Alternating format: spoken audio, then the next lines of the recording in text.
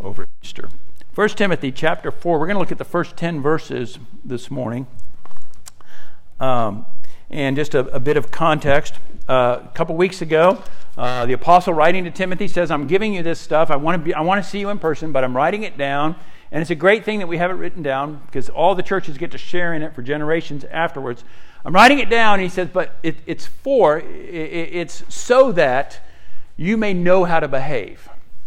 And so then after he gets that you may know how to behave, he immediately goes into, this is the person and character of those that you lay hands on. And so in the church for centuries, when someone is put into a position of leadership, and I see this on Facebook all the time because I get all these PCA pastors, the man would get on his knee, and the brothers would come around and they'd put their hands on him. And it was a setting apart. It was saying, we believe and we entrust that God and the Holy Spirit has confirmed among the church, among yourself, among your wife, that this is the right role.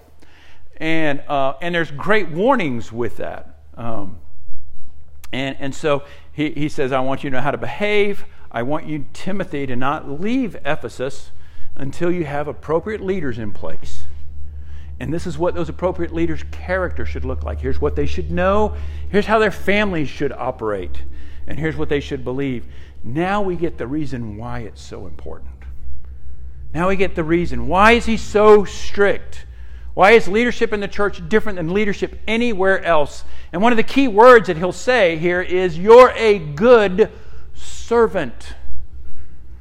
I love that, and it's an important part, and we'll talk about it in a minute, but you're a good servant. And so the ideas that we get in the world of leadership and who leads, in the world we think the person who leads is the one who is the smartest, the best, and the strongest.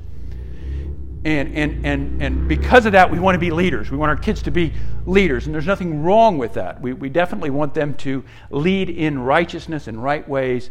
In the church, the leader is the one that is to serve. And so we talked about that. The character is more important than their charisma. But we get the sense now of why it's important who is ordained for these offices. I titled the sermon Spiritual Direction. And I think it's an important concept that we think about. Who directs me spiritually? Human beings by nature are spiritual beings.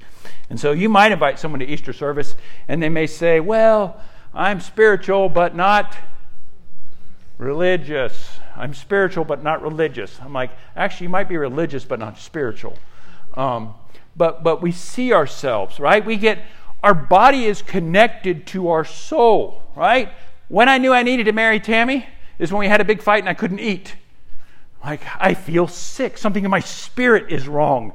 Well, I better marry this girl because I'll never be able to enjoy food again. Well, there was more reasons than that. But there's that sense that it's all connected, right? And we feel certain ways. Our body reacts through spiritual truths. Who is our spiritual direction? I was going to title it The Holy Spirit versus the Doctrine of Demons. But I just thought that sounded a little too wacky for us, but it's kind of what's going on here. The apostle is saying, beware. So we ended last week with this creedal statement. 1 Timothy 3:16, he says to them, great we confess. And so it's through Timothy we have these statements, these trustworthy sayings, and this is right at the center of the book. He says, great we confess is this mystery of godliness. And then he gives us Christology 101. This is what we believe about Jesus the Christ. He was manifested in the flesh, right? We just had that in our catechism. The God of spirit and purity was manifested in the flesh. He was vindicated by the Spirit. He was seen by angels. He was proclaimed among the nations. He was believed on in the world, and he was taken up in glory. This is a truth, Timothy, that those who are ordained to office must hold to, must teach. Everything has to flow out of that. So when we come to chapter 4, to the beginning of chapter 5, he is going to talk about leadership and compare in some ways godly leadership with worldly leadership. The two types of teachers. Probably the kernel statement of truth here is godliness is of value in every way.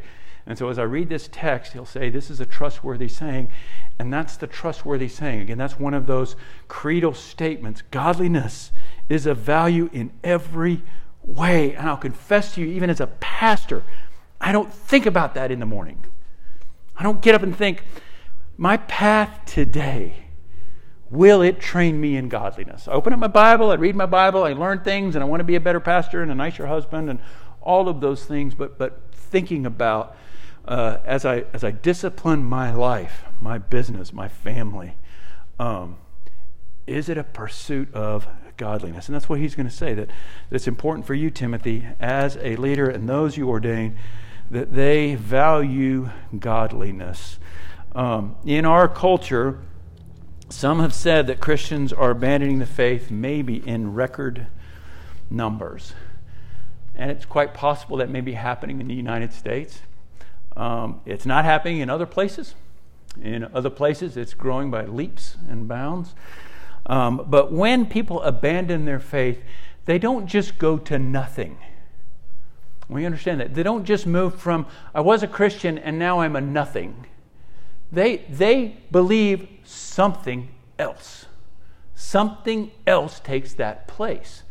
And so we're going to talk about that this morning, because that's really the warning that he gets on false teachers. So the quote this morning from R.C. Sproul, talking about the power of the Spirit with the Word.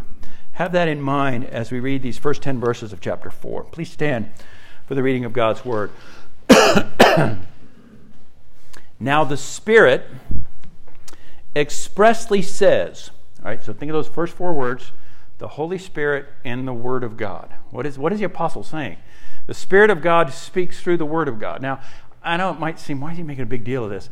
I have been at places, I did these youth camps, mission trips, and we'd have one church and our church and some other church, and one time we're leading the service, and this other church, these kids just start singing other songs, like in the midst of the set that everybody had prepared. And I'm like, hey, what are you guys doing? And I said, oh, well, we've just decided that we would let the Spirit lead. I'm like, we did too when we were planning this. I don't think the Spirit is leading you to disrupt things and make things differently. The Word of God and the Spirit went into the planning of this service, and we believe that He's working in and through. Now the Spirit expressly says, so he's talking about the Holy Spirit and the Word of God together, expressly says that in later times some will depart from the faith by devoting themselves to deceitful spirits and teachings of demons, through the insincerity of liars whose consciences are seared, who forbid marriage and require abstinence from foods that God created to be received with thanksgiving by those who believe and know the truth. For everything created by God is good, and nothing is to be rejected if it was received with thanksgiving. For it is made holy by the word of God and prayer. If you put these things before the brothers, you will be a good servant of Christ Jesus, being trained in the words of the faith and of the good doctrine that you have followed. Have nothing to do with irreverent, silly myths. Rather, train yourself for godliness. For while bodily training is of some value, godliness is of value in every way, as it holds promise for the present life and also for the life to come. The saying is trustworthy and deserving full acceptance. For to this end we toil and strive, because we have our hope set on the living God, who is the Savior of all people, especially of those who believe. Grass withers, the flower fades, the word of our God will stand forever. You may be seated. Timothy, it's important that we have the right leaders and we have the right doctrine. Why? Because some will abandon the truth.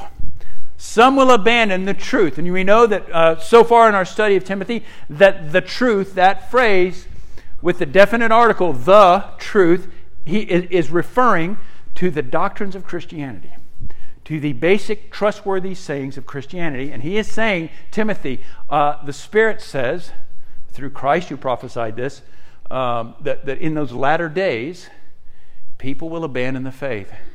So in light of that, Timothy, in light of the latter days, people abandoning the faith, it is absolutely important that our spiritual direction comes from the right place and the right people.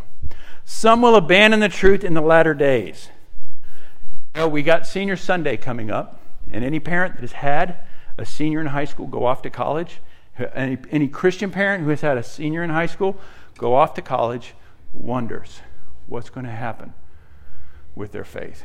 Stephen Garber wrote a book called The Fabric of Faithfulness. I forget who he wrote it with, maybe Os Guinness. It is a great book. It's a great book for seniors to read before they go off to college.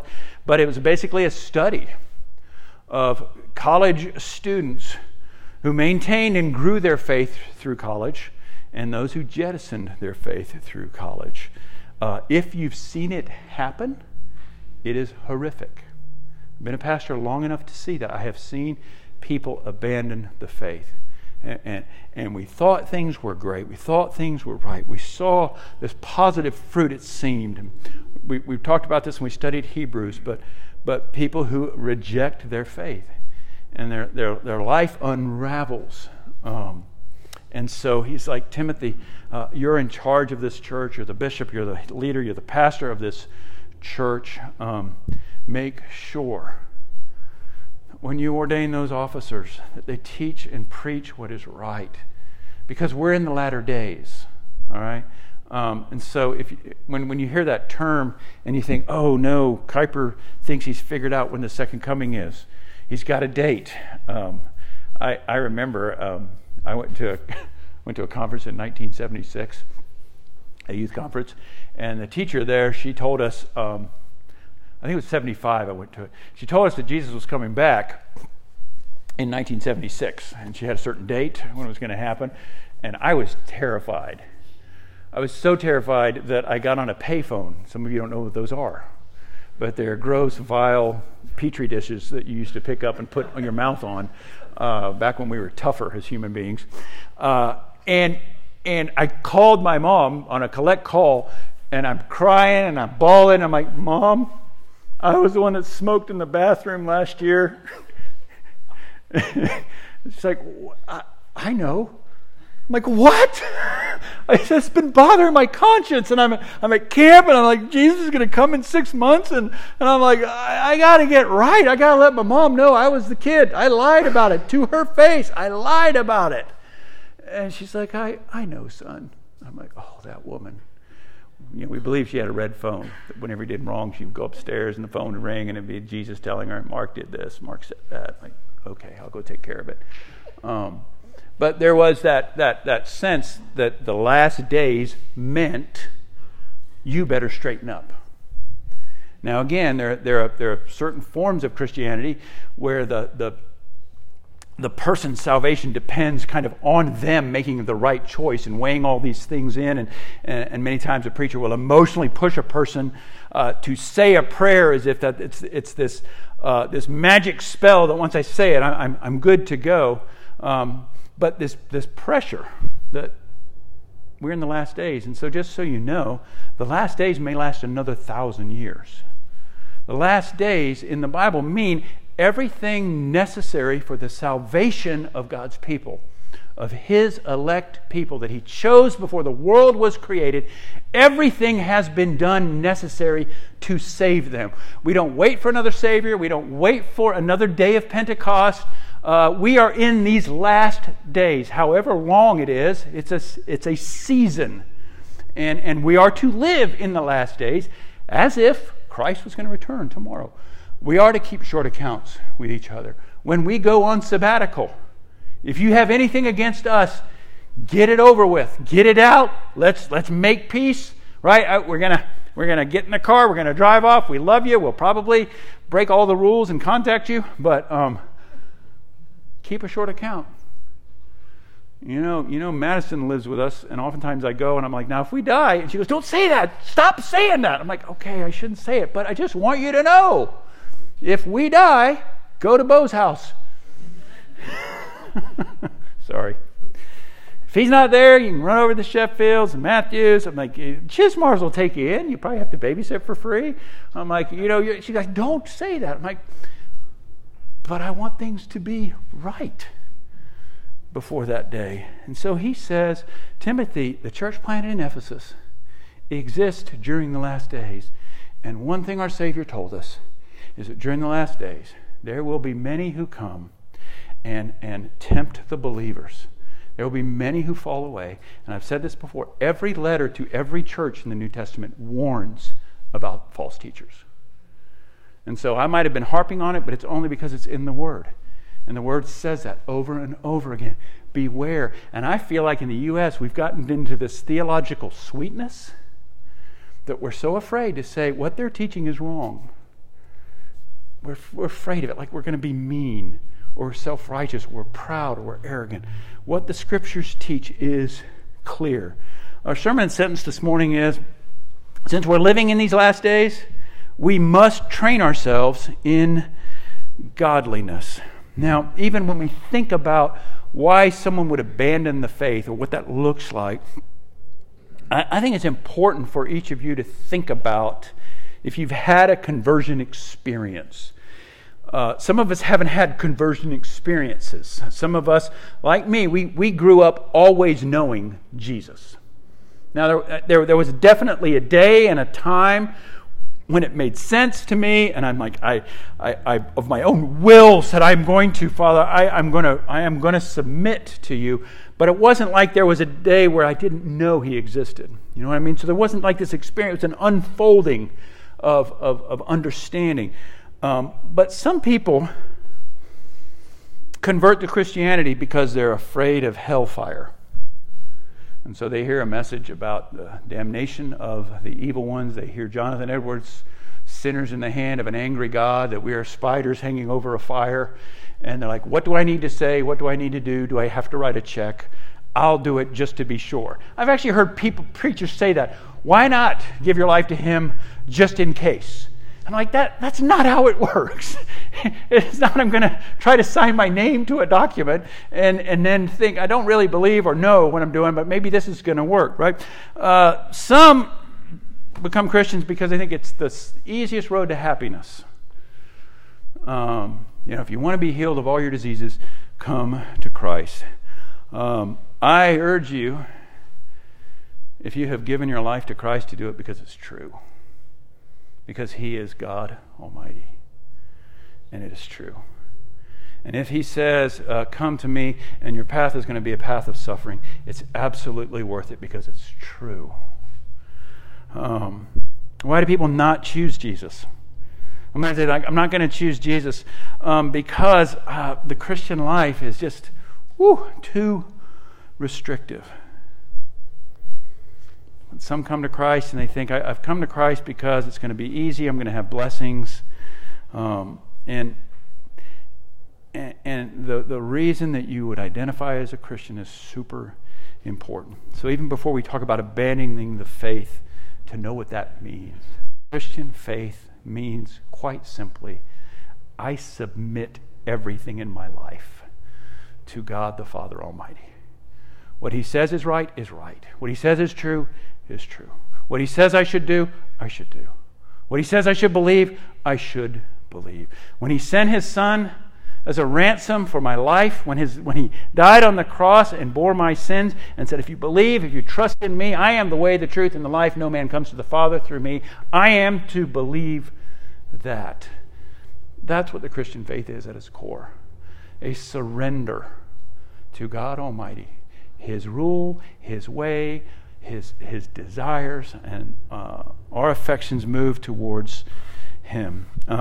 So, in the text, the first point, the root causes of error. The root causes of error. So in the first two verses, he says, beware because some will abandon the faith. In verse 1 and 2, though depart from the faith, he says, they devote themselves to deceitful spirits and the teaching of demons, through the insincerity of liars whose consciences are seared. The root cause of error, it seems pretty straightforward. False teachers had infiltrated their ranks and would continue to infiltrate their ranks. And these false teachers would draw them away by offering false truths, alternative truths. And so that's the root cause. Now, in your outline, I have these three or four root causes. The first is demonic. And again, I think we as Christians, as intellectuals, we kind of downplay the spiritual side of dark forces. And maybe it's because it seems that those Christians that talk about demons and angels and spirits are weird, and we don't want to be like in that weird group of Christians. that cast out demons from a car parking spot, right? We're not those kind of. So we maybe swing the pendulum way too far. Paul is telling Timothy, demonic spirits are active. And when I marry a couple together, I look at them and I say, do you realize that just about everything in this world is going to fight against you two staying together? If you're a Christian marriage, everything is going to fight against that. Do you realize that? When you become a Christian, I tell people, you come to Christ, do you realize now that your friend, the evil one that has been giving you pleasure and assurance that all is okay, that he is going to be after you.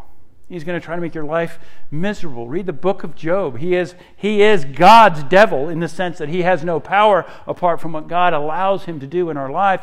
But you would be at war. And he says here they're demonic. They are demonic forces. And they are teaching things. They are very active. They are ruthless. They patiently sow seeds of deception and deceit. Their goal is to get you to doubt who God is, what he promises. You get in this text an allusion to the Garden of Eden, right? That Satan comes in the form of a serpent, and he speaks to Eve as though he were her friend, and says, "What do you see? Why can't you eat from this?" Right? That's his action. That's how he always operates. To the mind of a human being, God is holding something back from you that is wonderful and good, and he is not a good father. He is not a good provider. He is not to be trusted. He is withholding something from you. Eve, trust what you see. Doesn't it look good? Do you realize that this will make you wiser? The exact same operations go on against the people of God today. It's not today, though, so much what you see, but what you feel. So for many human beings, your feelings have become your Bible. When you think about that, your feelings have become your Bible. And you've been told at times, you can't betray what you feel. Man, I betray what I feel all the time. I get on the bike and I ride through Grove, and some joker with a dually with diesel goes by me and, clouds me up there. You know what I feel like doing? Yeah, taking my hands off the handlebars for a minute.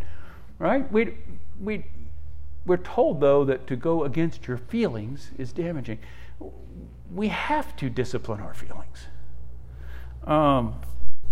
Think about Jesus with the devil. He takes him up to the pinnacle of the temple. He says, "I'm going to offer you an easier way than the cross.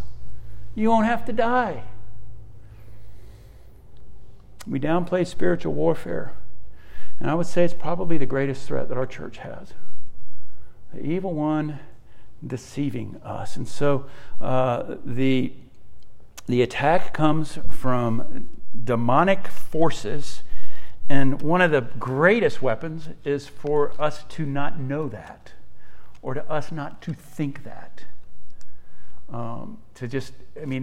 It's this infiltration, right? Putin puts all these troops, and it's like, hey, you're going to invade Ukraine. No, I'm not. I'm not. I'm just doing exercises here. Oh, well, it sure looks like you're going to. No, I'm not going to do that. Right? I mean, it's deception. And the greatest ploy of the evil one is for us to think he doesn't exist. And he's not out there wanting to destroy your life. The second part is what I put in there in the notes, humanistic.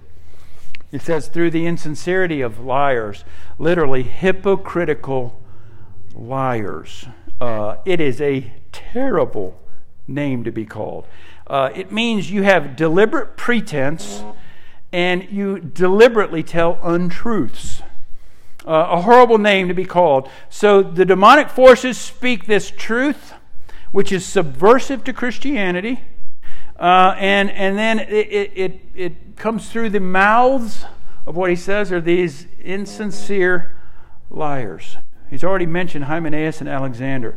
Let me tell you how it works today.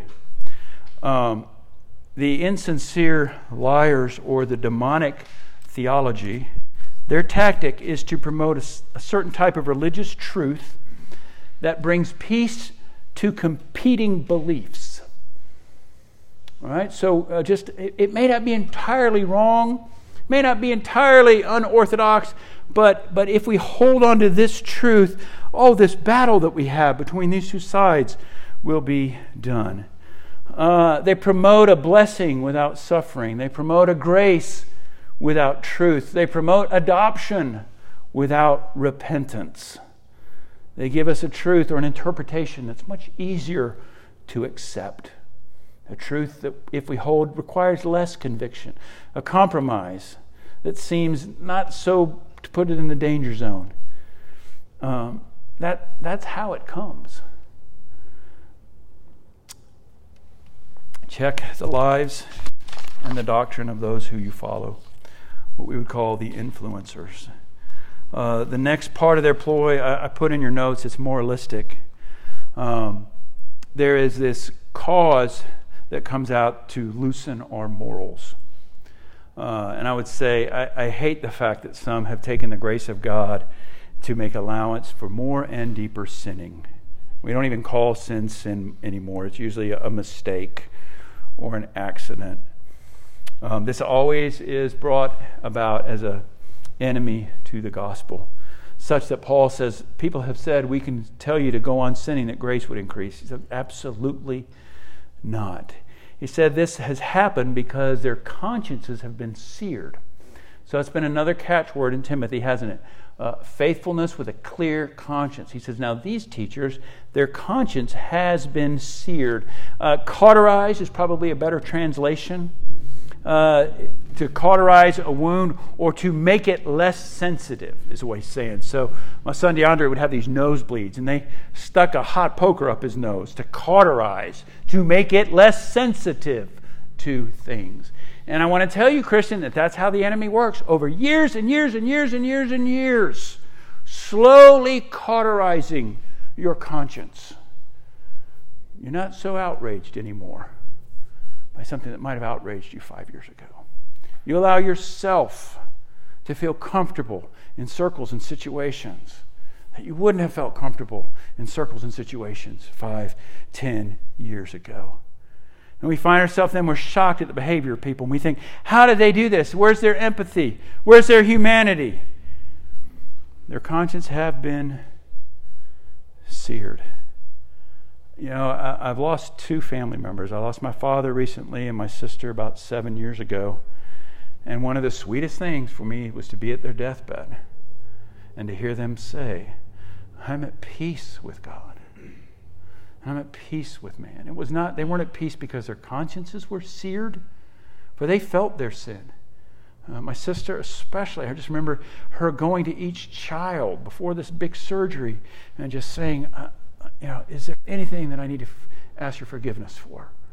And how beautiful was that? Their conscience has been seared. Things don't bother them.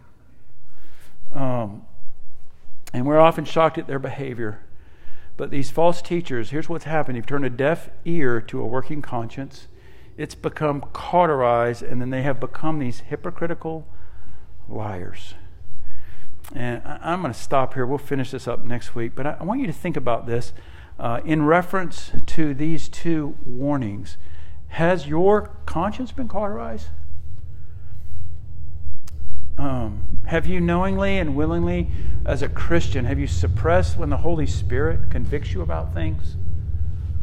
You know, when we come to the Lord's table, we say every week, if you're holding something against your brother and sister, don't take. And part of that is us saying, Holy Spirit, work in the conscience of your people. For what we show here, what we represent here publicly is that we're around one piece of bread, one loaf, one cup. We're sharing it. We are united when we're really not united. Have you suppressed the Spirit when it pricks your conscience? Have you put yourself with people of lesser conscience? Because it's just so much easier to be with them and you don't feel guilt. And so this is how it happens. A demonic thought are subversive theological statements about God. And it's ubiquitous in the United States. Right? The most common thought of just about any human being in the United States is that God loves everybody, and if you try to be a good person, He's going to work it all out, and you'll see Him at the end. You know, Grandpa died. He's with Jesus. Everybody's with Jesus. He's there with our dog and our goldfish. And you know, when I do new member interviews, and I have any sense of that, I always ask them, "Excuse me, but why did Jesus have to die? If it's not a big deal." So, how have your conscience been seared? How have you suppressed the Holy Spirit? And have you put yourself in this circumstance? So it's a demonic, it's humanistic, and it's moralistic. We're going to pick up at verse 3 next week. Next week we'll look at the theological test. So this morning was really, I didn't mean to go so long. But if you can't tell, I feel passionate about this. One of the worst things to see as a believer is someone slip away. It's worse than someone never knowing the Lord. It's horrific. And we must beware that the enemy wants to do that desperately to every believer. Let's pray. Father, will you hold us close to your side? Holy Spirit, will you prick our conscience when we go down a path that is not right or true? And though it may seem easy, though it may seem peaceful, will you keep us close to your truth? Father, we thank you that you have given us clear statements in your word of what is right and what is true. I pray especially this morning for our officers. Pray for Bo Byers and his family. Lord, when a man takes the mantle of leadership, he and his family come under attack right away. Your word has said, if you strike the shepherd, then the flock will flee. And so we pray, Lord, for our brother Bo, Vanessa, and the kids. Father, you hold them close to yourself. We pray for Jake and Donna and Elliot. Thank you for their service to us, their willingness to serve, as it affects not just the man who was called, but his whole family. Will you bless and protect them? Will you make them thrive, Lord? Will their consciences be clear before you, not because they're seared, but because, Father, you, the Holy Spirit, is active in them. Pray for Jim and Kathy. We thank you for bringing them as deacons to our church, and we pray, Lord, a blessing upon them, even as their lives, especially this last year, full of trial and suffering. May they hold firm to the trustworthy sayings of your gospel. Ricky and Ashley and those 3 boys, we pray the same, oh Father. He took on a mantle of leadership in the midst of great suffering and pain. Will you sustain him? And for all of us, Father, who call your name, will you, Lord, keep us close to your side? Those who would teach, hold us up to that standard, Father, that we may never utter anything that is untrue, anything that might lead your sheep away. And now, Father, as we take this sacrament, the gospel in bread and wine, how wonderful and how powerful. The Son of Man came to seek and save the lost. The Son of Man didn't come for the healthy, but for those who are in need of a doctor. He didn't come for the sinless, but the sinner, to call them to repentance. And so may we revel in this as we eat this bread, that we are not right. We can't trust our feelings, but we can trust Christ. You have said it is sufficient what he has done, that he is your Son, and in him you are well pleased. And the voice that vindicated him through the Spirit said, "This is my Son." That we would, Father, believe. We drink the cup. We would trust that his blood has flowed in our place, no matter how awful our sins have been even this past week, that his blood is truly sufficient. That when the evil one would speak, it's not enough, he would never have you. That we would point to that blood and say, there is nothing more precious that has ever been created that has ever been given, that has ever been shed. There is nothing more precious than the blood of my Savior. And at that cost, and that cost alone, my soul has been redeemed. May we hold to that. Oh, Holy Spirit, we ask in Jesus' name. Amen.